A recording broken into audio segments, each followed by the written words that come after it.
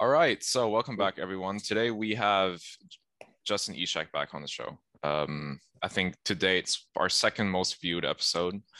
Hey. And we had a really good conversation last time about some of well, I suppose we had a more holistic conversation about religion because our very first bringing up of that topic on the show was just Alec and I.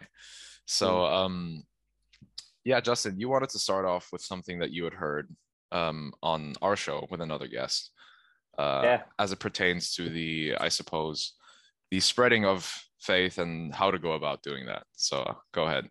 yeah, for sure. First of all, thanks for having me back, guys. This is awesome. Welcome.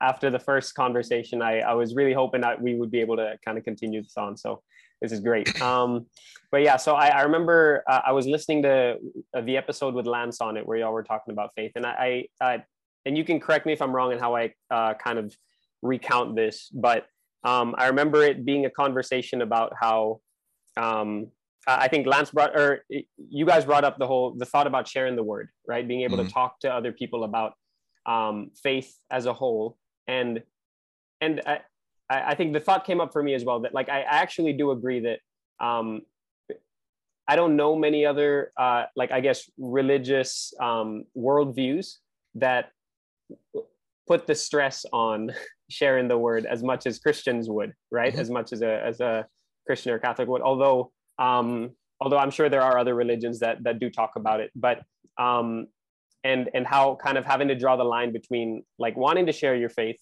but then also doing it in a way that comes across as, or that doesn't come across as shoving it down somebody's throat or cocky or prideful or I'm better than you kind Mm-hmm. of thing, right? And then I remember there was a point that was brought up. There was something along the lines of like faith or religion or belief should be and ought to be personal, Yeah. kind of thing, right? It ought to be like, yeah, it's my belief, it's what I believe in, and as long as you're not kind of, as long as I'm not encroaching on yours, then we're good. Like we can Mm-hmm. live in harmony, kind of thing, right? And I don't know, like I coming from obviously growing up and kind of subscribing to the Christian worldview, the thought that comes to mind for me, and I'd want to hear y'all's thoughts about this because it has something to do with our belief in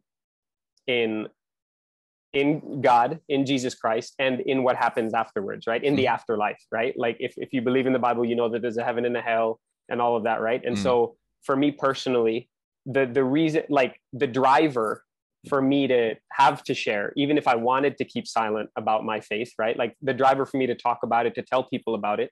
Um, and obviously you could run away with this in many different directions, but it's the thought that if I know, or if I believe and if I know that in the afterlife there's a hell, and if I know that somebody that I care about or I love could be heading in that direction, then I ought to do everything in my power to save them from that, Mm-hmm. right? Or to try and get them from going that way, right? That logically follows, like if I believe what I believe, logically speaking, I ought to, and if I do care about somebody, then I must share my faith, right? Sure. I must like talk to somebody about it to at least let them know, like, look, this is what I believe, and if this is true, then I'm helping you more than Mm-hmm. anything, right? So I wanted to get y'all's thoughts about that, just kind of like as an addition to that. And obviously, I guess the tone would be very important, right? I think there's people who Yeah, talk yeah, yeah. about it in a way that's like, shut up, you're wrong, and it doesn't even come out as loving, Mm-hmm. oftentimes,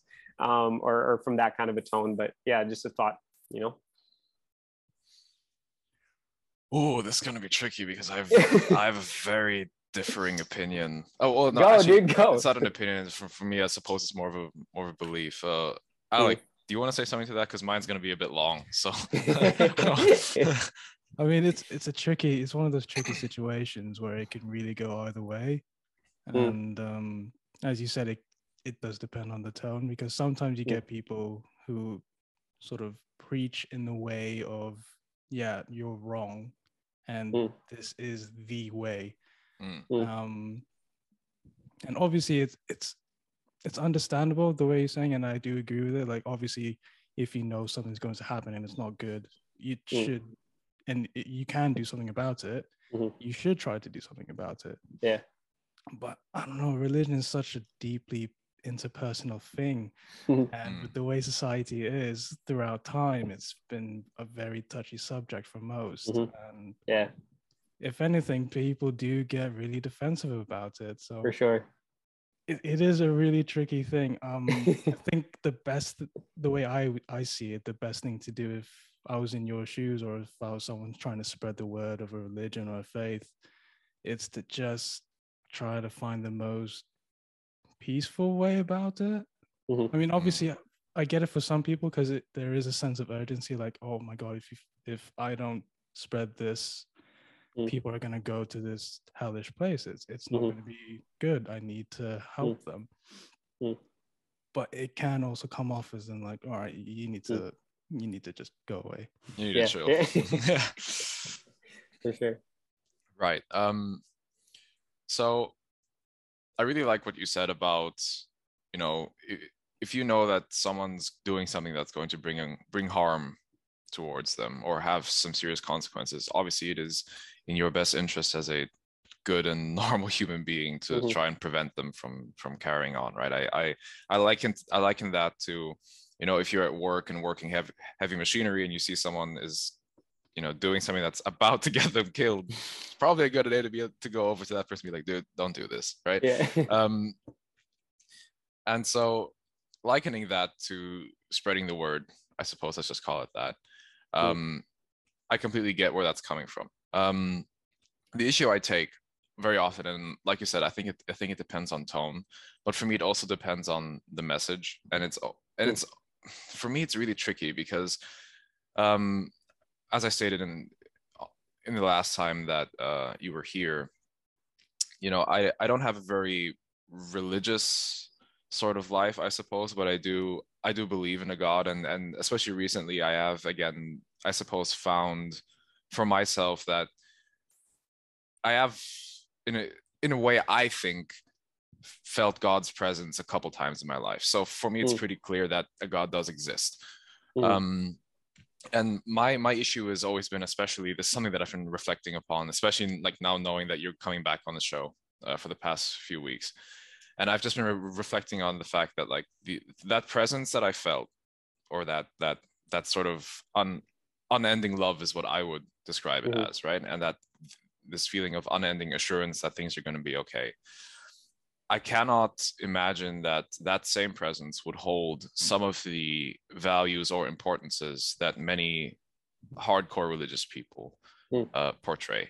For example, there's a very prominent example, I suppose, the opposition to homosexuality, right? Is something that in the Christian faith is, depending on, of course, in what circles you are in, is something that's very much frowned upon and is often said to be, you know, one of the biggest sins. And it's difficult for me to reconcile those two things. It's difficult for me to say like, hey, I felt this presence of God and felt this unending love, and at the same time people are telling me that God would not accept someone who is a homosexual. Sure. It's difficult for me to reconcile those two things. And so, like you said, it has to happen on a very personal basis. If someone believes in what they believe in, that's perfectly fine, right? Sure. But especially in today's times, I find it's very difficult to reconcile some of the beliefs, and you know, one could argue that that's intentional because you know, we are supposed to be trying to live up to God's expectations. But another thing that crossed my mind recently, because it's funny that you bring up this idea of heaven and hell. You know, if there is a reward or a punishment for the way that you live your life, right? And if we accept the fact that God is all loving and has given us free will, you know, first of all, why is there a punishment in place for something that God already knows is going to be our downfall, right? Which is our free will. And I find it strange that it is often preached or said that, you know, the devil is the antithesis to God, right? And yet, for some reason, both of them, you know, there's always this idea of making a deal with the devil, and there are certain requirements that come with that. You have to, you know, serve and worship the devil. And so, if the devil is the antithesis to God, why do both of them have the same requirements to enter their domain? In what sense? Because God, like, especially a lot of Christians always say that in order to live a good Christian life, you have to spread the word. You have to live right in accordance to God's expectations. You have to worship God. You have to, there's this whole set of rules that you have to live by. Okay. And, you know, again, this is something that's a very hot topic in these discussions, this discussion of free will. You know, why give us something that we obviously cannot handle? You know, with the knowledge that there are certain expectations that God wants us to live up to in order to come into his domain. Wow. Oh, we're getting there, boys. This is a lot. Yeah. No, I'm with you guys here. I am. Oh, wow. Okay. Couple of things just to kind of, if I could kind of order it right, like sure. I mean, we're talking about again, the thought of the afterlife, the thought of heaven and hell, and the thought that for some reason we've been placed on this earth with the ability to determine, or with the power or the choice to determine where we're going, right? But then once we've made that choice, you don't exactly have a choice once you're there, right? Like that's taken away, like you made your choice kind of thing. It's that kind of a Very thought true. process, right? And then like the question then comes up, why give us free will? Why give us this ability to choose with the knowledge that we're go ahead. I hate to interrupt you, but like I just got reminded of a point that I also wanted to bring up, which is which was important to me. This idea that God is all loving and you know, all forgiving. Is it not possibly one of the coolest things to do to your own creation, to give it free will with a certain set of expectations, knowing that it will fail? Okay, yeah, I hear you. Okay, I got you. I'm just gonna talk. All right, I'm gonna talk. I want us to like, and then like we can go off. We can branch out into however many like kind of discussions we can go into. But this is I'm sharing with you guys like, again, how I've read the Bible, what I know about the story, how I've grown up being taught as well, I guess. But as I guess clearly as I could put it, this is how I understand it, right? So absolutely. So we've got a God that is good, right? We've got a God that before we existed, before the beginning of time, all that stuff, we've got a God that is good, that is loving in himself, that doesn't need us as human beings, right? He doesn't need it. Like there's something that I learned when I was younger, which was pretty cool, like about how God wasn't lonely, so he created human beings, right? He was already kind of in the Trinity. You had the Father, Son, Holy Spirit. So he had community in himself, right? Like there was no, there wasn't any kind of need to create a human being or whatever, but he did it out of his goodness. It's just his character. It's who he is, kind of thing. That's how I kind of grew up learning that, right? But why then, again, so he creates these human beings to glorify himself.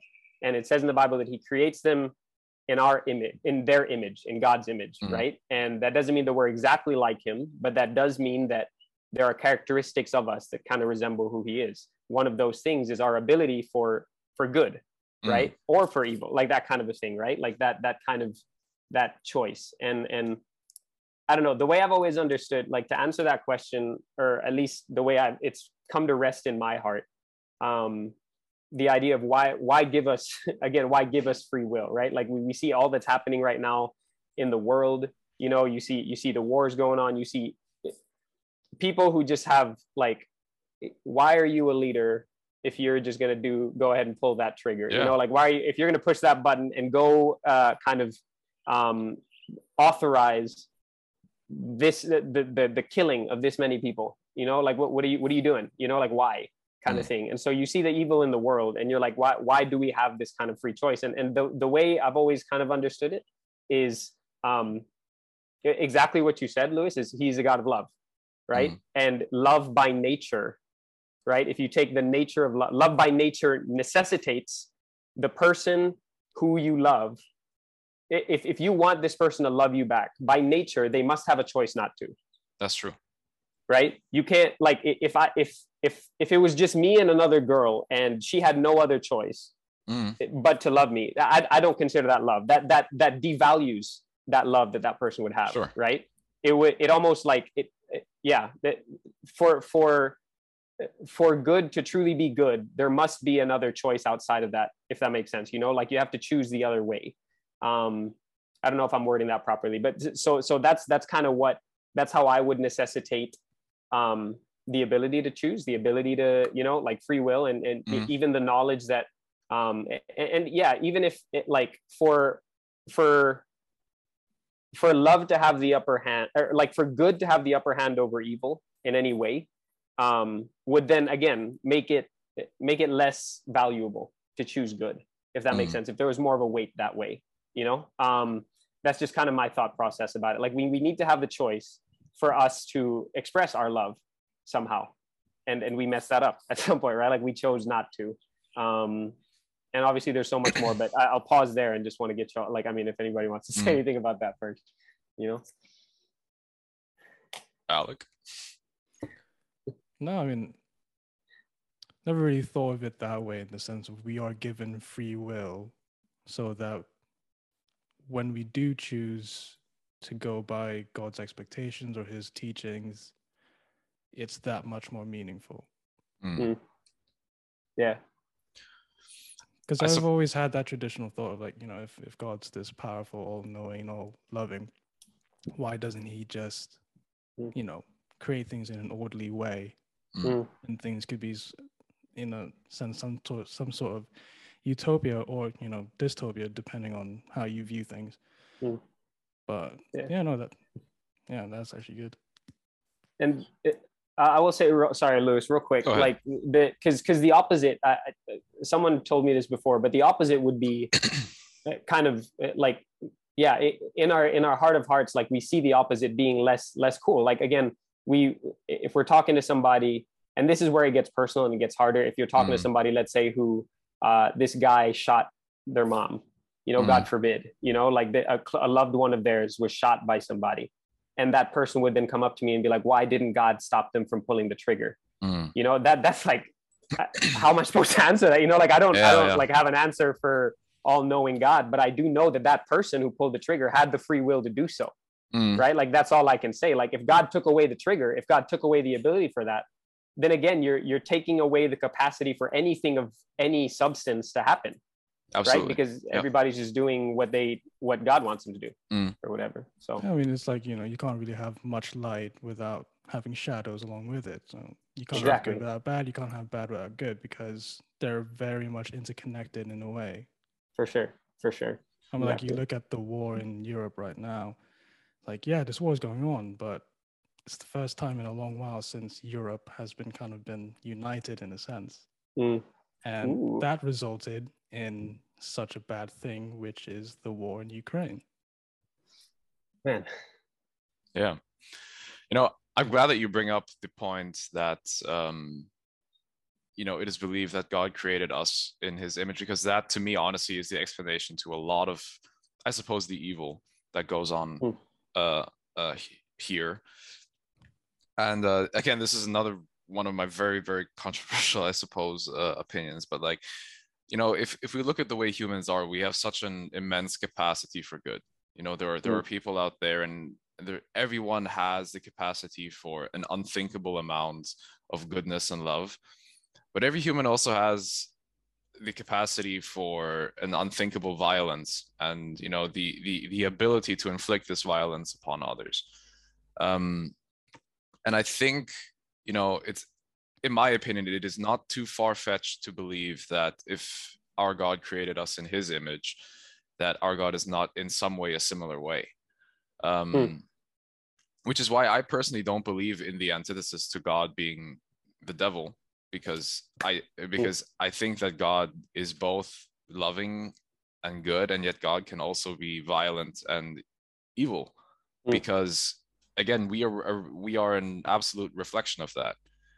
And so for me personally, the answer to why God would give us free will is because he gives us free will out of the goodness of his heart, and yet I suppose the other side to that is that he expects something in return. Interesting. I like that. That's the thing with the all loving thing. Like, if you're all powerful, I don't think you could be all loving. Exactly. Yeah. to me there are certain characteristics that we at least learned in the Bible and in school that to me are completely conflicting. Right. Because it's very difficult to be all powerful and yet have some kind of an antithesis to yourself. You know, if you have the power to take something out of existence, why wouldn't you? Yeah. I mean, and there's a lot of like this contradiction or conflicting views within any kind of religion, but particularly in Christianity, right? Just for one example, he's all loving and yet he hates gays. Okay. I get excited with this kind of stuff. This is the stuff that gets me going for sure. I love what y'all brought up, and I think this is. I'm gonna be honest here. This is where I would disagree with a lot of mainstream Christianity today. There's a lot of there's a mainstream culture of Christianity today that. And again, like this goes into other stuff, but like, I mean, again, the Bible talks about how, again, I don't think Christianity was ever meant to be mainstream, right? Like we were never meant, like they were always the minority, especially in the Bible, right? Like the stories, they were the persecuted ones, they were the lesser, you know, all that. So the minute Christianity becomes mainstream, you know, there's something about it that's a little bit off. Like they're subscribing to something that might be, just again, they're watering down something, you know, that's just my own personal view. But the idea that God is all loving, he is love. God is love, right? He is like that. I wouldn't want to touch that kind of a thought process. I think where we go wrong is how we define love, and how we define all loving, you know, because we take that and then we forget. And I think I brought this up before that God is just as well, right? In his love, he must be just. In his love, he must hate things that destroy us as people, right? And so it's the same thing. Like again, being men, being people who I'm assuming Lewis or Alec brought up earlier that he was hardcore dad mode, over his vacation a few weeks ago, right? Yeah. I'm assuming I don't know if you guys want to be fathers in the future, you know, but like kind of being in the point of view of a father, you'd be a weak ass father if somebody was going up to beat up your kid and you didn't want to do anything about it. Very true. Right? Like as a dad, like a loving father would beat up that guy who's, you know, like would at least defend your child, right? Somebody who you care about, you would be violent in the name of love, right? Absolutely. And so, right. And I think that's what you were talking about earlier, Lewis, is that love does not remove the option of violence if it's in the name of defending the thing that you love most. Absolutely. Right. Go. Yeah. You know, I hate to interrupt you again. Sorry. No. Go, dude. Go. You know, I really like that point that you just brought up because, and I suppose this is a step away from what we're talking about, but like what really bothers me about sort of the definition of masculinity, or the modern definition of masculinity in the West nowadays, is this idea of soft, submissive men, and I totally disagree with that, because I think that a good man is a man capable of violence, but he's gentle. Yes. I think that is a perfect reflection of what God is like, because God is absolutely capable of being gentle, but he has the power to be violent. Yeah. The Bible uses the word meek. So it's like controlled strength, right? It's controlled strength. Yeah, exactly. Absolutely. And you know, I really like that you bring up the whole aspect of like what it means to be a good father, because I see it so often nowadays, and like unfortunately I know some people who like also raise their child this way, where they're like, you know, we don't want to set any boundaries because, you know, our child needs to explore for themselves, which I think or, you know, especially, and maybe this is because I grew up, you know, in the Philippines and with a more traditional mother, I suppose, and my father also comes from, even though he's German, comes from a more traditional family, and you know, for me, the father figure, and people are going to hate me for saying this, but the father figure in a family is there to I suppose dictate or show what proper values are. To enforce, I would say enforce those values. Yeah, absolutely. And to lead the family to some form of goodness, whatever it is, right? And, you know, for me, goodness doesn't have to mean, and this is just my opinion, doesn't have to mean that that a family is brought up in a religious aspect. Obviously, some people will disagree with that, but I believe that there are certain morals and values that do reflect being a good person. And I think it is absolutely a father's duty not only to instill these values upon his children, but also to live those values. And like I said, if we call it meekness, then it is meekness. I think that's very important. You know, showing your son or your daughter that you have the capability to be very loving, but once bounds are overstepped, you know, there are consequences. Yeah, no, I'm with you. When I was younger, because my dad was the type, he's very patient guy, very quiet, you know, very patient. But if I overstepped or if I did something that was wrong, like when he spoke, I listened, you know, I shut up kind of thing. It's that kind of a thing. I know what you mean. Yeah. And like one could say that's a little commanding or that's domineering and stuff, but I can't explain. And maybe this isn't substantial because it's just off of my own experience, you know, but I will say that while there was that fear/respect factor when he spoke, that came with a safety. Yeah. You know, like a feeling of like, I feel protected by my dad, even though he's doing that, you know, like it's like he's speaking up and he's telling me not to do that thing, but I feel safe not doing that thing because he told me not to, you know, like it's that kind of a thought process. I don't know if that makes sense. Growing up, my father was about the same. Like right? You know, he was working all the time, and you know, we didn't really talk much because we were all kind of off doing our own thing. But whenever he did raise his voice or he brought us into his office to like give us a talking to, it was like, okay, I need to shut up now. But you know, there was a sense of fear, but it was only a fear of, he's pissed and I need to listen. It wasn't like, oh, I need to get out of here. It was, okay, I do need to listen because he rarely does this. Exactly. And I think that's a very important distinction to make between what is a good father and what is an abusive father, because a good father is someone who will summon you to give you a dressing down, you know. Usually a proper one if you know, mom isn't able to get the point across, that's gonna do it. But you know, a good father is a father who will summon you for a dressing down, and yet you're afraid of the dressing down, but not because, you know, you feel like you're going to be hurt. An abusive father is someone who you are afraid for your life to go inside that office. You know. And I think that's sorry, no, you go ahead then. No. I was just agreeing. I said absolutely. Right. So go ahead. Go ahead. And I think that's how most, I don't want to say decent Christians, but people who are faithful kind of view God as. It's like, yes, you should fear his power, but it's because of that power and that he doesn't actually like use it to incite such wrath. Or depending on how you view the stories of the Bible. That you should come to respect that and love him as well. Absolutely. The same way that, you know, how we view our fathers giving us a talking to.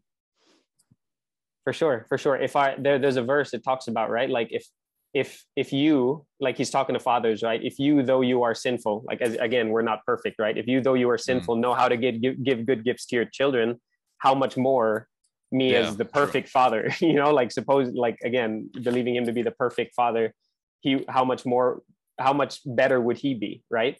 And so I think that brings it back to that point that we were talking about, right? So him being a good God, he must hate sin, right? Like because he's good, because he's perfect, because he's loving, he must hate sin because sin is if you want to say, I don't know if I actually agree with you, Lewis. I don't see Satan or the devil or even evil as something that is on par with God in terms of his power, right? Like the Bible actually talks about, like Satan, when we were kids, we saw cartoons of Satan like being on the throne of hell, right? Like the Bible didn't talk, like the Bible says he'll be thrown into hell along with everybody else, right? Like he's gonna get what's coming to him kind of thing as the devil. Like God's gonna be triumphant over him and defeat him. He's being allowed for now, I guess, you know, to roam the earth and to do what he does, but he's getting what's coming to him as well, kind of thing, you know, like that's how I've understood it in the word. But again, I think that's where it comes from. Like how can a good God how can a good God like allow there to be a hell? Because he's good. You know, because he loves those who, because he loves his character and he loves goodness and he loves love. It's not that it like, and he created us with the potential for that. You know, he created us as human beings with the potential to buy into that. But for those who don't, like that's it. And I guess that's it talks about also, sorry, I'm rambling a little bit, but go ahead. There's a verse in the Bible that talks about, again, like God is not slow to fulfill his promise. It talks about how he is coming back and he is going to judge, right? But why is he being patient now? Why is he not ending the world now? Why is he allowing things to happen now? Because he wants people to come to repentance. You know, like he's giving us the time to wake up and realize, look, like this is not the way things should go. You know, and come to me and all of that. But that, again, that's like step 3 would be the thought about what he did to save us, right? How he opened the door back to him and back to heaven and all of that, while we all messed up, while we all deserve hell. You know, like he sent a way, like he gave us a way to get back to him. So that would be Jesus, right? But that's the whole kind of, that's how I understand the gospel to be, you know. Yeah. Cool. That's yeah. The issue with talking about stuff like this is that it's often so like, I don't know how you say it, but like it's really difficult to come to words sometimes, because you sort of think like, yeah, you know, I get that, but I think sorry if I may, like, did you guys want to say something? Am I interrupting, or should I? No, go ahead. Okay. I think one of the things that Alec brought up too, I think this is where it gets like where the rubber hits the road, right? Because on the whole, like in the big picture, that sounds, like you said, it sounds like it makes sense, right? But then when we talk about the specific things that God considers wrong according to his word, right? Like, why would God, quote unquote, hate homosexuality? I wouldn't say he hates the gays. I would say he hates the sin of homosexuality. And so if somebody's going to own that for themselves, then that would, I mean, again, it's the thought that you are choosing to rebel against the law that God created and all of that, you know. But that's the and then we think about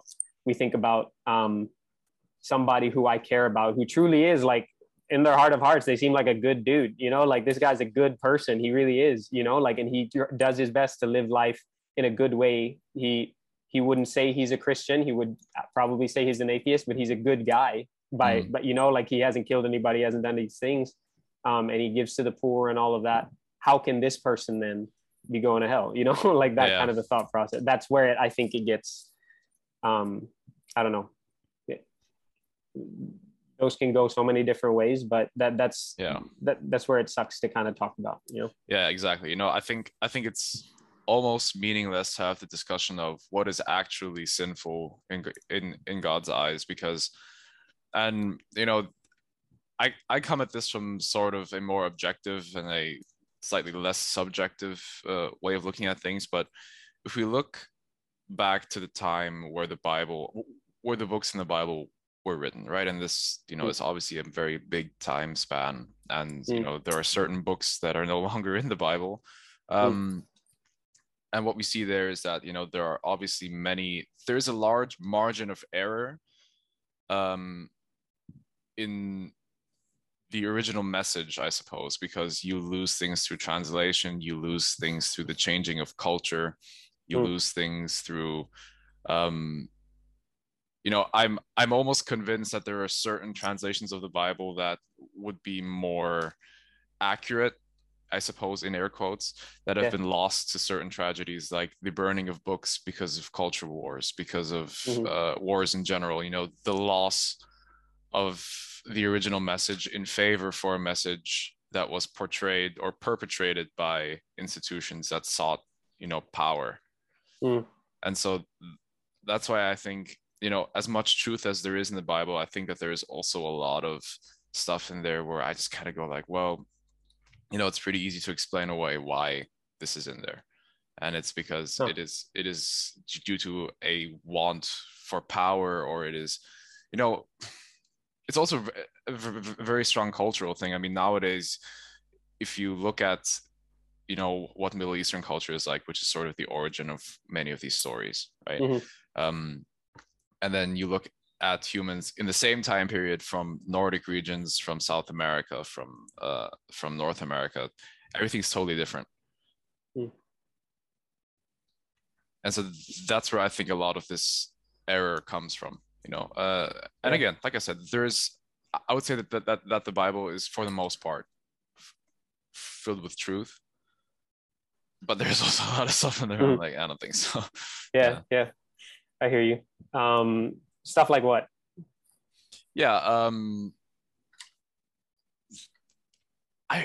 I forget how it is phrased in the Bible, the whole homosexuality thing.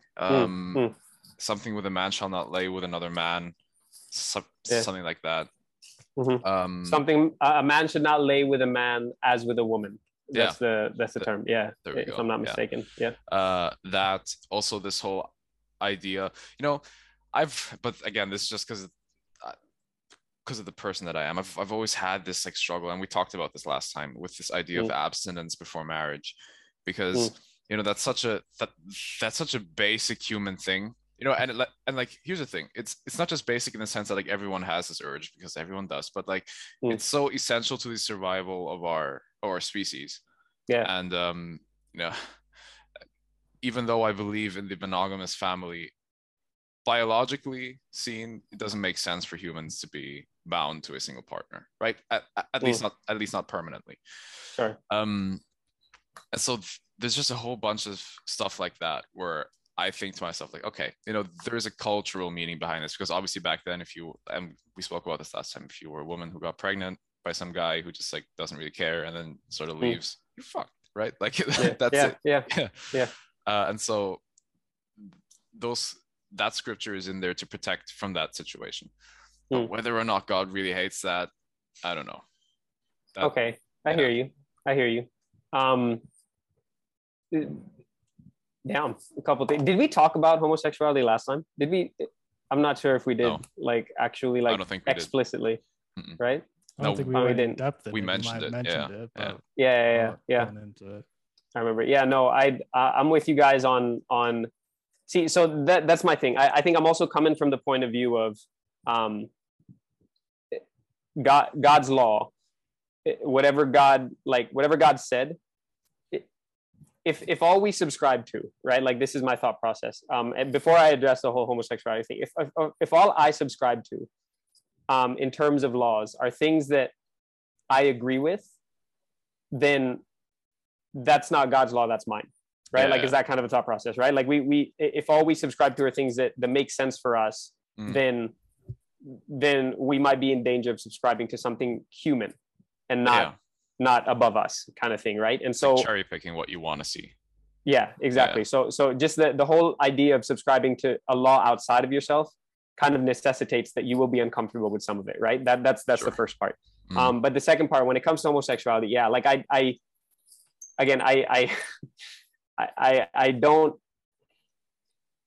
want to be careful how I bring this up, because none of this, like, while I do believe it's wrong, again, based on the Bible, that does not, I also believe, and I think I told you this, I also believe that the church as a whole has gone about this very backwards. Like we've not gone about it in love. We haven't treated those around us in a way. I don't think this is how, while God would not have, while Jesus would not have minced words, he wouldn't have held back in terms of saying like, this is wrong and this is against my way. I don't think he would have, I still think he would have loved, cared for, welcomed into his house, ate with, hung out with, dined with people who believe different things, right? People who live in a different way, right? And so that's where I'm at. Like, as far as the abstinence thing as well, like I think on the whole, because those are two different things. So the homosexuality thing for me, I think it's pretty, like, I think it's explicit in the Bible that it says, again, that we ought not to, like, God designed it to be a man and a woman. kind of thing, right? Like God designed men and women, and that's like God designed a man to marry a woman, and that's how we ought to reproduce. That's how we ought to live, and all of that, right? I mean, it's the only way that the human race works. Yeah, Yeah, true, Sorry. for sure. Yeah, exactly. What it I'm is. sorry. Yeah, biologically speaking, right? yeah, a man's Biologically sperm and a speaking. woman's egg. Exactly. That's kind of the only way that this whole thing works. I mean, nowadays, I saw this thing on TikTok yesterday where it's like two women somehow, like one of them had their eggs fertilized and then it got like put into the other one because they were like a lesbian couple. And I was just kind of like, look, damn, do your thing, but like none of that seems natural to me. Like that's yeah. That's that what I was gonna say. Artificial.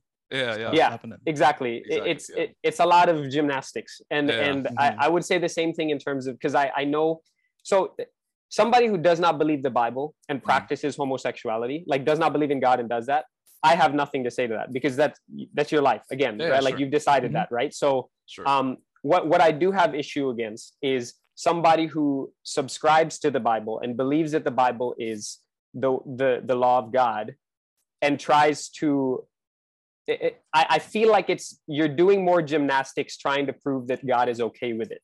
Then reading is that, you get what I'm saying? Exactly. Then reading it as it is, if that makes sense. You know, like if you take it the easier way, that's what it says. You know, and there's gymnastics to try and go against it. So again, if you don't believe it, I can't. You know, fine, sure. But if you do believe it, don't try and twist it. If that makes sense. You know, so that's where I'm at when it comes to at least that side with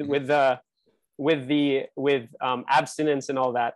I will say this, like the thought that came to mind when you bring it up, bro, is like I remember that in the culture back then, I think we talked about this before, right? The culture back then, people were married at 14, 15, 16. The second you started getting urges, you got married. Right. And so there was no, parang abstinence was not, maybe abstinence was in the sense that you wouldn't sleep with anybody else who's not your wife. Sure. Right. That's the difference. It's not so much once I have urges, I need to hold it until I'm married, you know? But that just goes back to how things kind of get lost over time and in terms of its translation and meaning, isn't it? Because as you said, it could mean that abstinence was don't sleep with anyone else except your wife, because we were married at like 13, 14 years old. And back then that was because our life expectancy was extremely low. like 30. you had to get married because, you know, 14, 13 for them is like 30 for us. And I will say that there's this joke that goes around now, like in Christian circles. So there's a again, the whole like kind of structure of marriage biblically, right, is you're literally one, right? Like God has taken two people and made them one. And something like your body is no longer your own, it's your wife's, and your wife's body is no longer her own, it's yours, right? There's a passage in the Bible that literally says like, do not withhold sex from each other, like except for a certain amount of time, like if you're fasting or whatever. And so there's just this joke that goes around like with men or whatever, like once they're married, like that's the thing you show your lady, you know, when she's not feeling, do not withhold sex from each other. You know what's actually really funny, and I learned this from a buddy of mine who's now a lawyer, and he said like legally in Germany, if you are both Catholics and you married in the church and this marriage has been like sanctified and is registered with the state, you can sue your wife for withholding sex from you. That's the thing here. That's hilarious. Oh my gosh. Hey, it's biblical, you know what I'm saying? Exactly. There's like once you're married, it's like, oh, I don't feel like it, honey. Because the guy in court can say, we married under, you know, under Catholic terms, and in the Bible it says, you know. But dude, that's legit. Like again, so we also have marriage counseling, right? Before you get married, before a couple gets married, when they're engaged, they go through marriage counseling with like a married couple and all that. And I do believe it's part of the contents, like in those counseling sessions, like it's like have sex often, because we have urges, right? Like that, don't even try and fight that. Like we have urges, go enjoy it. That's a gift from God. And in the context of marriage, freaking go, you know, and go hard, you know, like do whatever and enjoy it. I also understand the abstinence thing from the perspective of it is the ancient way to protect from things like sexually transmitted infections, from unwanted children, from, you know, not just on the woman's perspective, but like from the man's perspective. if the whole village knows that it's your child, right, they're going to hold you accountable for it. And like, what if you don't have the financial means to provide for the child, right? It is. I understand that the whole abstinence thing is a complete protection program from like social disaster. Yeah. Right. And in that respect, I totally understand it. And I can actually get behind that.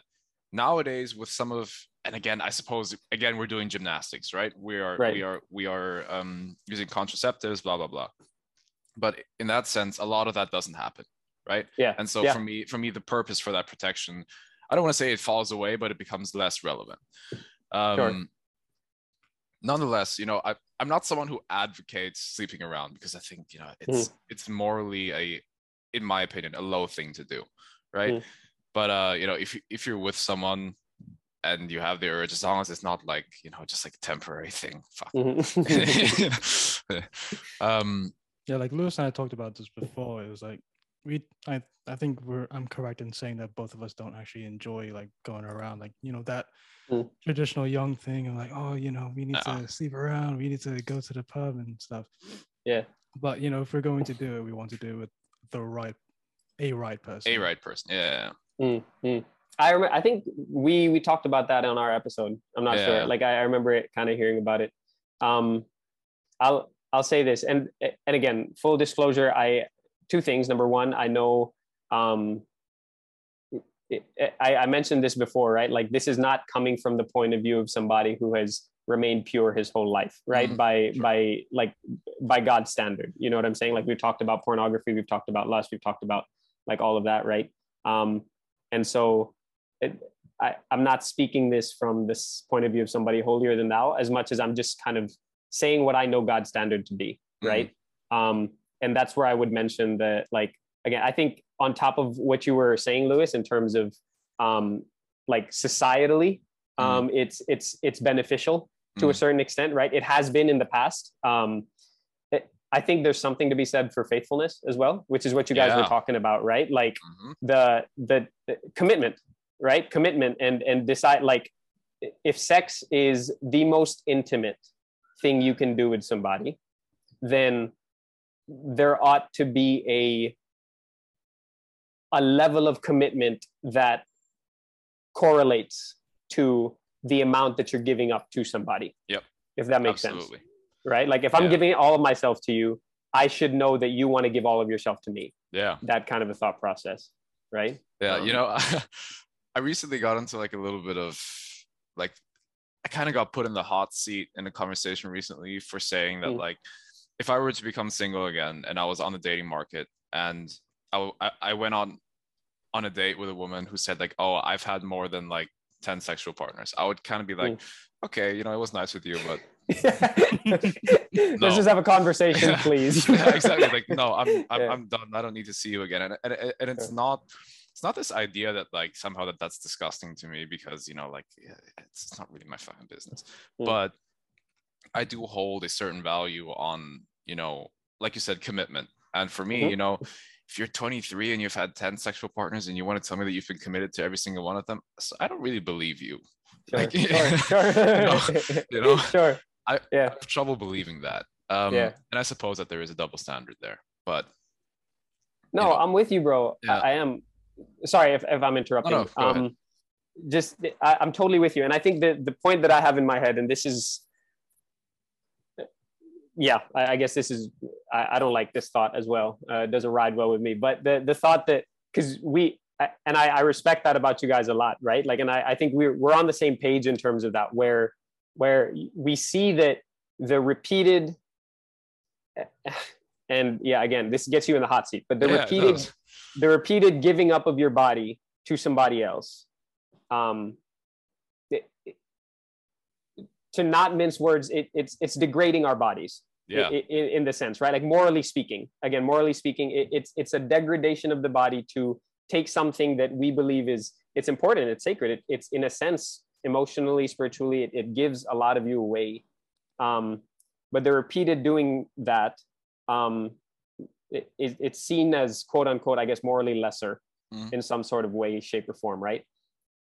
But if we as human beings can already see that disparity, like how much more of a standard would a perfect God have?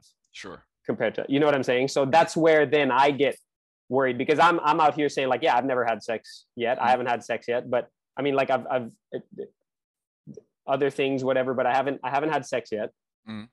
And so I haven't given that away, but the things that I've done, the things that I've looked at, the things that I've wanted, even, right? By that standard, by a higher standard, he ought to have a higher standard, first of all, because he's perfect, right? And second of all, like that's where I would see myself as I'm in the same boat, you know, like I'm no better. Yeah. You know, I'm no better than somebody who has had multiple sexual partners, in the sense that if I went with what my heart said every time, I would be in the same place. Sure. You know, like I'd be doing that too. I totally get that. I suppose I have a question for you.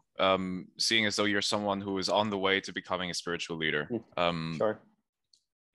Is there a distinction in God's eyes between someone who says, you know, okay, I see that I have my shortcomings and I know that what I'm doing is wrong, and you know, I try to live a good life, and you know, it is the way that it is. I've made mistakes, and you know, I make mistakes every day, and I'm aware of that.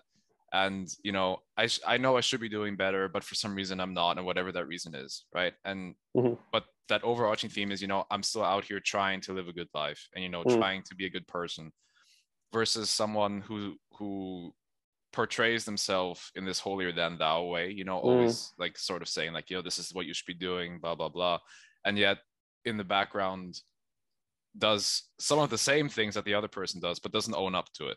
Yeah.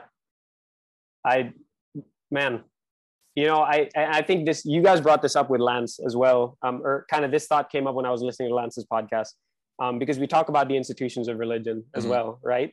And again, there's that holier than thou, I'm better than you kind of mindset, but you're rotten inside, you know, like straight, like no other way to go about it. And I thought about how, like, y'all know, like, again, Jesus like hardcore opposed the religious institution of the day. Yeah. Right. The Pharisees, like he was hardcore again. He called them whitewashed walls, if I remember that saying. Like, y'all are clean on the outside, sure, but in whitewashed tombs. Sorry, I think it's whitewashed tombs. Like you are dead on the inside, but you're white on the outside. You know, that kind of a thought process. And so I think that in a sense, yes, I agree. Like God talks about, blessed are you if you're poor in spirit, right? And I think that what you were just talking about, that first kind of person who knows that they're wrong, who admits that they're messed up, who admits that they have nothing to offer. That's step one, right? That's step one to knowing God, in my opinion, to being close to God again. It's understanding your faults, understanding that you're not perfect, and being there, right? So yes, I do believe that God sees those two people differently, in the sense that one person is more fertile soil for his seed to grow in, if that makes sense. I see what you're saying. Yeah. I in my head, the next step to that, the necessary next step, right? We talk about this again, like how a good God again has created people with free will, but we've gone away from his ways and all of that stuff, and we've messed up, and so hell is waiting for us. That's what we deserve, because we fall short of his standard, right?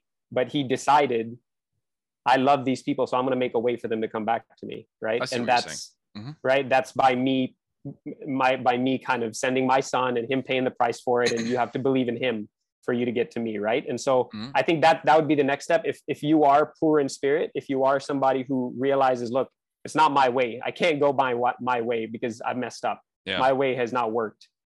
Then the next step would be, okay, God, what's your way? And then that would be through Jesus Christ. And that would be it's not the striving. Stop trying to make yourself holy for me. I think that's what you were talking about too, Lewis. I'm rambling again, but no worries.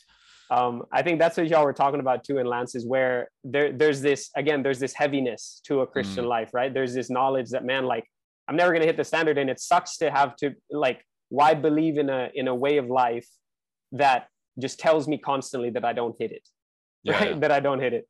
And I think for me, that's both humbling, but it's also freeing, in the sense that the fact that I don't hit it also removes my expectation to hit it on this side of eternity. True. Does that make sense? Yeah. I'm not expected to anymore because I know I'm not going to. It's there. It's a standard that I'm constantly trying to chase because I agree that it's good, but I know that, and I know I will hit it once I'm with him, right? Like once I am in heaven, once I am with him, then I am going to be fully like exactly what God wanted me to be, exactly what I want to be at this stage. But for this, up until like for now, I don't have to get too down on myself if I fall, because it's like, God's forgiven me. He's washed me clean. And I know that he'll get me there, you know, so if that makes sense. So do you think that when the day comes where judgment is passed upon everyone, that if you are someone who says, okay, you know, I haven't lived a good Christian life, I really haven't, but I've tried to be a good person, and I see my shortcomings, and you know, I should have been better. You know, is that person forgiven, or is there an issue there? I think the question that's going to be asked of us, based on what I see in the word, is, in whom have you believed? That's the question. Because like you said, there's the acknowledgement that you fallen. I think about the thief on the cross. The guy, you guys know that story where like there's two thieves, and one guy was like, God, if you're God, you should bring us down. And the other guy's like, Lord, just remember me when you get to your kingdom. And Jesus is like, on this day, you're going to be in paradise with me, right? Like Jesus literally had him come into heaven, kind of thing. I think what they're saying there is, again, this guy didn't even have an opportunity to do any better. He was dying on the spot, right? But he went to the right person to get to heaven. Does that make sense? Like he went through the way that was allotted him, kind of thing. And so that, I think that's the question that's going to be given to us. It's not what you did, because again, it's been established. We can't, all right? Of us like we can't. Yeah. Exactly. We all did, right? We can continue to live a good life, and that's a beautiful thing. You know, that's a beautiful thing. But I think, bro, this is where I'd want to, I don't know if we've got an answer to this yet. What then would be the difference, right? Like what separates somebody who, like you said, acknowledges that they're messed up, but they're trying, right? What's the difference between somebody who is trying and knows that they're not there versus somebody who, same thing, messed up, knows that they're not there, but they're trying, but has accepted Jesus Christ, if we're going to use that terminology, right? That age-old terminology. Like what's the difference, right? And I'd like, tricky. That's the thing with these questions. That's the thing with these discussions. You get more questions than answers. Sure. Very true. Yeah. You know, to branch off of that, I suppose, when that day does come, and someone has lived, you know, just a normal human life, let's just call it that, you know, and they are then asked, who did they believe in? And, you know, in their heart, they always believed in God, but they did not live a Christian life. What happens there? Because it's kind of like, you know, it's like you're sort of halfway there, but not really. You know? Sure. Oh man. It's difficult. I know it's hard to answer that question, and I hate to put you on the spot, but like, no. I'll tell you. And again, I'm not the final word, right? This is just based on what I can see, based on what I understand, right? Sure. Because the question that kind of connects to that too, like I've heard Christians ask, like, because Jesus came at a certain time, right? But before that, how did people before that like believe in Jesus, right? Like how, you know what I'm saying? Like before he showed up, what happened to them, right? And the way that we talk about it is, or the way that we understand it, because we studying the Bible, like it's so cool to see that the gospel, or like the mention of a savior, the mention of somebody who's going to come and save mankind, that was as early as Genesis. That wasn't even later on, right? That was as early as like the first account of Adam and Eve, right? When they like sinned, there was already, God mentioned something about a savior who was going to come and save mankind, right? And so the answer to that question for those people is, in the same way that we're saved by looking back to Jesus, by understanding what he did, those people were saved by looking forward to him. Right? Like they were like, we know someone's coming. We don't know who he is. It's an incomplete revelation, whatever it is, like it's incomplete, but I know someone's coming. And I know that this person's coming to save me because I know that I can't save myself. Sure. So could you then say the same about Jews and Muslims who believe in the same Abrahamic God, who acknowledge Jesus as a prophet, but do not see him as the savior? Yeah, I think the off part there, and this is where, like, with Jews, that's the heartbreaking thing about Jewish people, right? The way I've taught, like, I have a Jewish friend who we've talked to about this, right?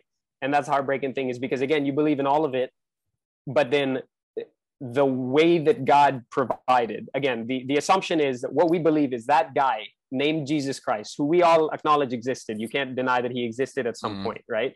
There was a guy named Jesus, and he was here. What we believe as Christians is that guy was literally God in human form, right? Like that guy was God himself, and he died, like he was the savior, right? And a Jewish person will say, no, he wasn't. But that guy is famously quoted as saying, I'm the way, the truth, and the life. No one comes to the Father except through me, right? And so, again, if I'm wrong as a Christian, that's who I banked my faith upon, right? Like that's, if I'm wrong, then I'm wrong. Like I'm screwed, right? Like I'm the one who's screwed. But that's who I banked my faith upon, because based on my study, based on my understanding, the evidence points to the positive, right? That's the guy, that's the savior, right?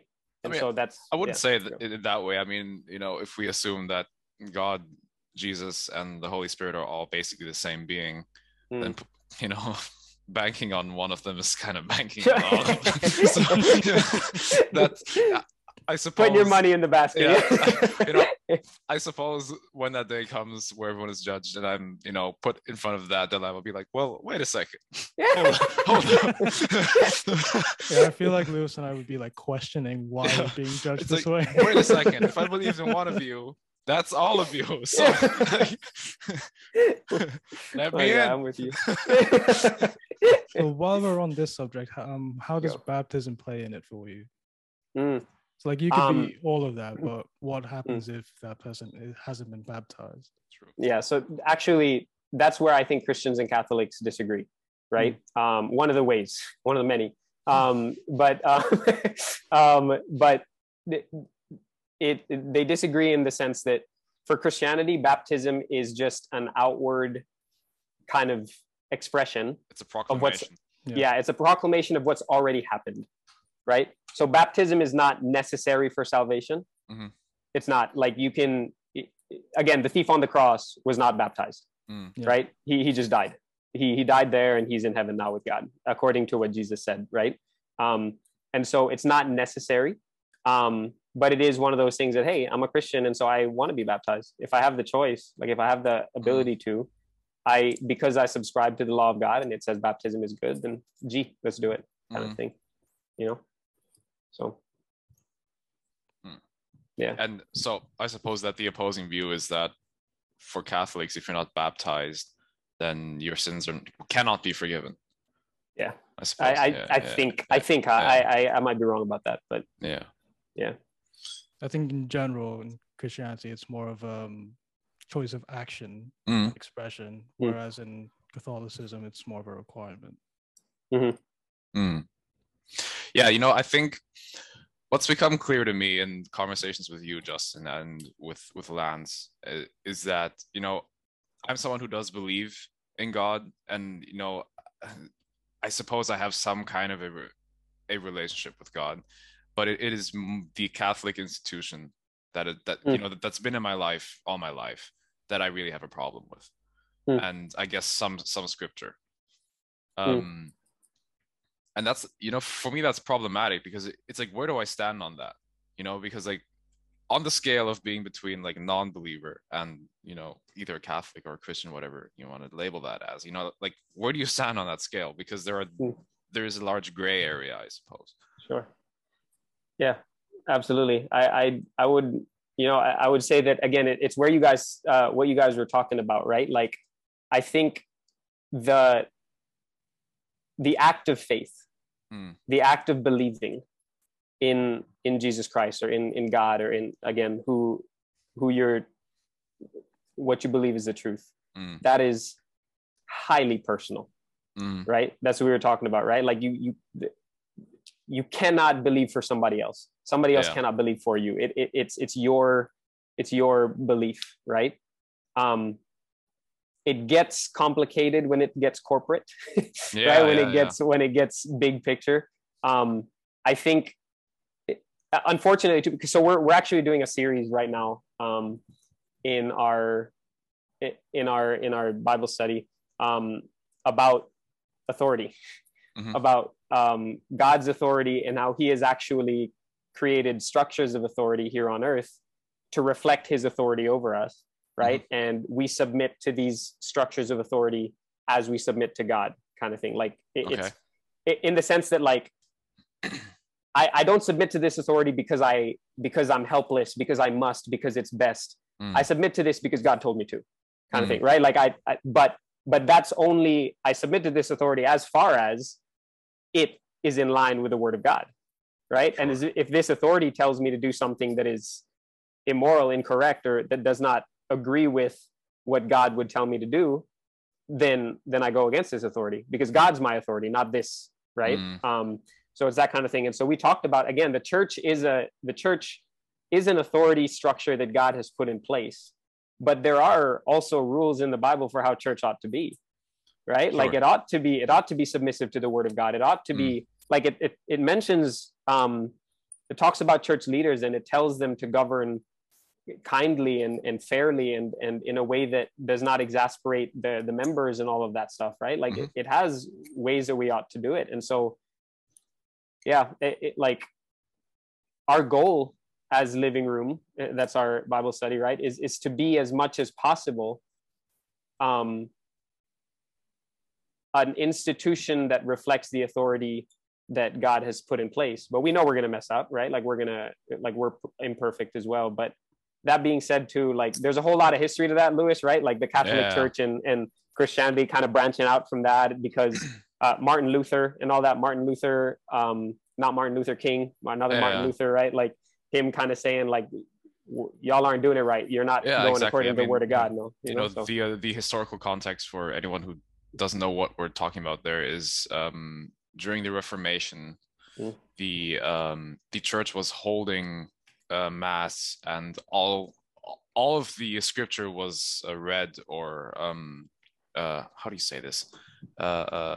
Preached in Latin, and none of the common folks spoke Latin, so no one really understood what the fuck was going on. And so so Martin Luther, as I suppose the founder of the Protestant movement, nailed the translation, I suppose, of the Ten Commandments onto his local church, such that all could understand.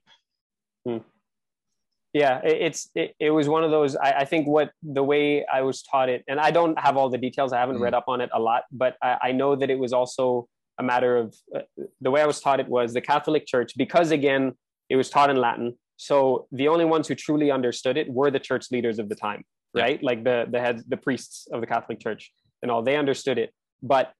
And so the Bible was inaccessible to lay folk, to normal people who didn't understand it. And so they were relying on the teaching of these priests. And so the word of the priest was the Word of God, because they couldn't read the Word of God, kind of thing, right? And so Martin Luther, being somebody who I believe was a priest as well, he could read the Bible, and he read the Bible, and something hit him in terms of like, this needs to be for everybody. This is like the way the priests are preaching it now, in terms of like, you have to give money to the church, and that's your penance for salvation. Tithing. Like, like tithing is your ticket to heaven. You're buying your place in heaven, essentially, right? And so he read that and saw that was off and all of that. So it was more like it was a call to come back to what the Word of God was actually saying. Supposedly. Right? That, by the way, is one of the few practices that I really think are horrible. Tithing, because I still see that, like, I've seen it on a couple memes, especially when the pandemic hit, where there were some churches in the States that were still like, you know, even if you're locked out, you still need to like, you know, bring your tithe. And I was like, how depraved do you have to be as a person to like convince someone to buy their ticket into heaven? You know, like that's so stupid. That really, like, stuff like that really rubs me the wrong way, where it's like obvious that they're like abusing their churchgoers. They still fucking go. Like, it's stupid. I get you. In Christianity, it's tithing still a thing. It's not required. It's not required. It's more of like a give out of the cheerfulness of your heart, give out of your trust for God as your provider and all of that. That's different. You know? I think that's perfectly fine. If you out of the goodness of your heart say, I want to give, go for it. Yeah. You know, but if your church requires you to do it, that's stupid. If it's an option, it's fine. If it's a requirement, you can fuck off. Yeah, exactly. And again, that's where we talk about it, right? That's where it becomes like, for me at least, it becomes another, this is the moral standard that you have to hit to be acceptable to God. That's where, and that's where, for me, that's where you'll constantly just be depressed your whole life, because you're never going to hit that standard, right? You're never going to. And so there's a sense in which, yes, there is a moral standard and we ought to follow it. It is good to uphold society, to live the right way. But it's my acknowledgement that I can't hit that fully to the extent that God wants me to. And so I need his help to get me there, kind of thing. I get what you're saying. Yeah. So, yeah. I don't know if that, because we were supposed to talk about heaven and hell. So I'm not sure if it really connects a lot to it, but. Sure, I suppose. Yeah. For sure. So to like touch on that, what do you think is in in your opinion actually the correct depiction of heaven, paradise, whatever the accurate term is, and hell?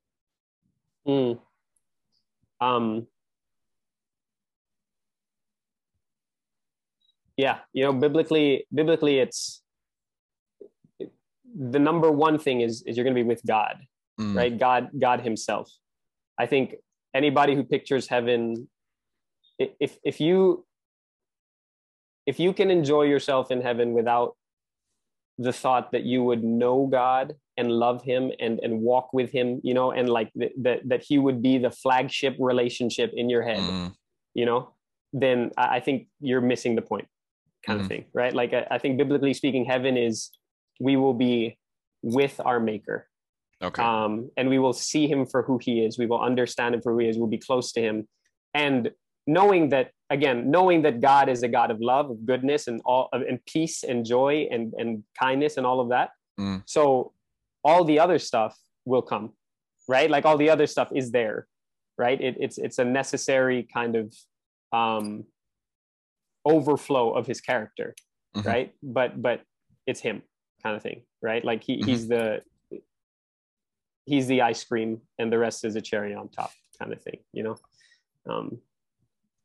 Yeah, I think back to like Adam and Eve too, the garden that he made, right? Like he created a garden, said it was good. Like, I want you to live in here and I want you to enjoy it and like reproduce, like he legit said, like, fill the earth, and said, go have sex, like enjoy it and eat the fruits, enjoy the good food, enjoy the, like being there and work. There was work in heaven. We had jobs, right? We were supposed to tend the land and grow it and all of that, like, I think the stress came afterwards, right? But the work, like the enjoyment of the work and all of that, like that's part of it. But I think doing that in full view of who God is and in full view of the knowledge that sin has been defeated and I am who I am created to be, like there's peace in that. So that's how I would see heaven.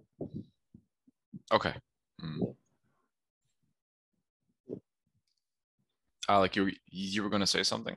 Yeah, I saw. No, I was going to ask you guys a question which would move on to a different point, but if we want to continue heaven and hell discussion, go. Fine. Yeah, I mean, kind of just wanted to bring up a point, moving on very briefly from heaven and hell. And I think it's a question for both of you, just because I don't think I actually even had this discussion with you, Lewis. How do you guys view the relationship between love and hate, or like love and war?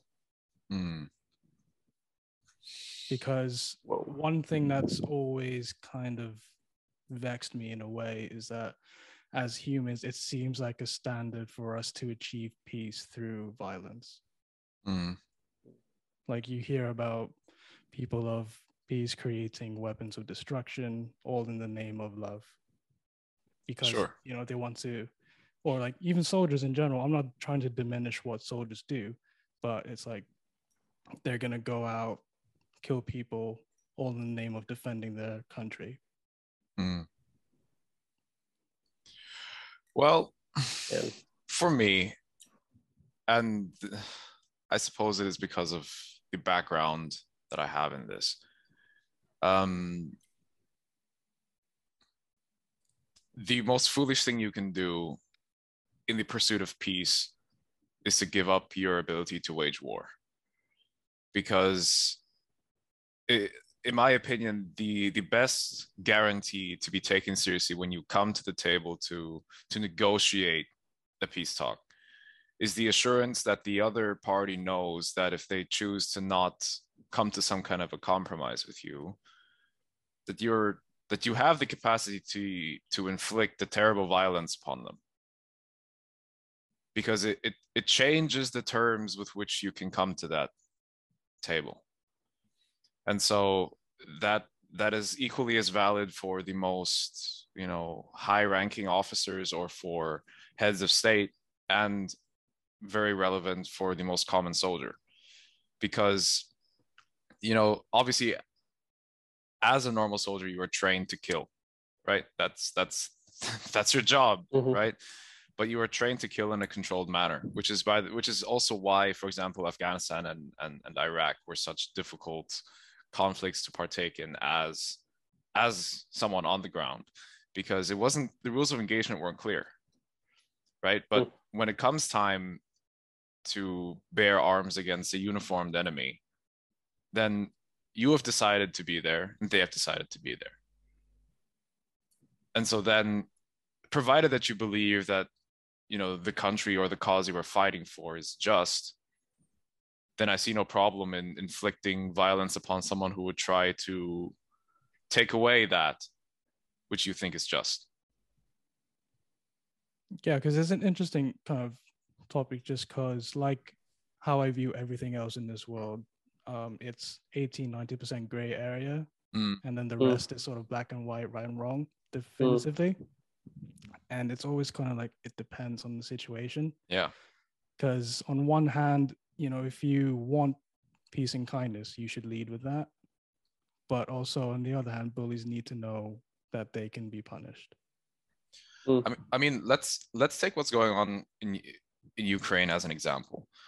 If the Ukrainian military was not capable of mustering, largely due to paramilitary units, but like mustering a defense force capable of at least hindering the Russian advance, Kiev would have fallen like within the first week of the invasion.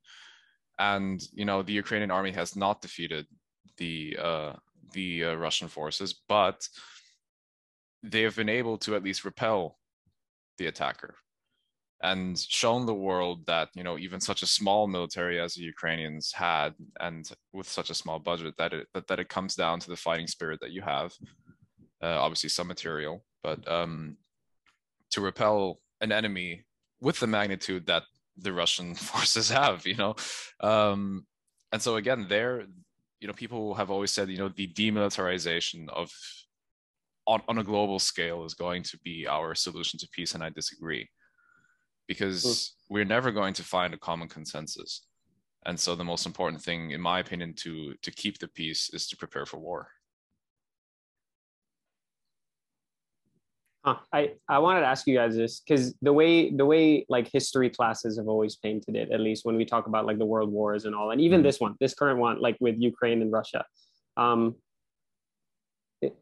If I remember correct, like, can you guys pinpoint a war where, Alec, what you were saying, like where it was legit a gray area where you could actually see the point in both sides? Or are most wars that come to mind like there's one side that's clearly painted as like, yeah, that guy's a bully, or he's a bad guy, or he's kind of off, if that makes sense? think in general, because I think it just depends on how much empathy that you have. Because anyone can really delve into a case study of a war and see both sides. Sure. And kind of be not maybe necessarily indifferent, but they can understand why each side is fighting. Right. And right. there are, I believe, a few. I mean, I'm not like a history nerd or anything, but there are a few where it's like, yeah, that's clearly bad. Yeah, like a Hitler kind of situation, right? Like that kind of thought process. Yes. Yeah. Nazi Germany comes to mind immediately when someone says, "What is a war that was completely justifiable against against the cause?" Very clearly, the Nazi regime. I think a war that both sides were kind of easy to understand, which is fairly recent, I suppose, was the Vietnam War. Because it was a rebellion in response to French colonialism, right? And the pursuit of equality and freedom from a colonizer, and then socialism, as empty as the promises are is one way to go about, at least in theory, providing equality for an oppressed people, right? And the intervention of the United States in the effort to combat communism in Southeast Asia, which for us as Filipinos would have been fucking devastating, right? Both sides have a point there. Yeah, I suppose. Okay, that makes sense. I agree with that. I've always seen war, Alec, as like it's an unfortunate consequence again of evil in the world, like of an imperfect world. In a perfect world, no one would have to die. I think because there's so many perspectives, right? Like you look at the big picture and war seems necessary, and then you look at a grandmother crying over her child who died because they went into the, what I'm saying? Like that's where you're like, okay, wait, I need to double take. I can't say that this was necessary to this person, right? Like they won't take that, and so like I do see it as like but fighting evil or fighting something that I'm like standing up for good, like that will never go away, like I don't think that'll ever go. So that kind of a virtue is needed. It's necessary. That's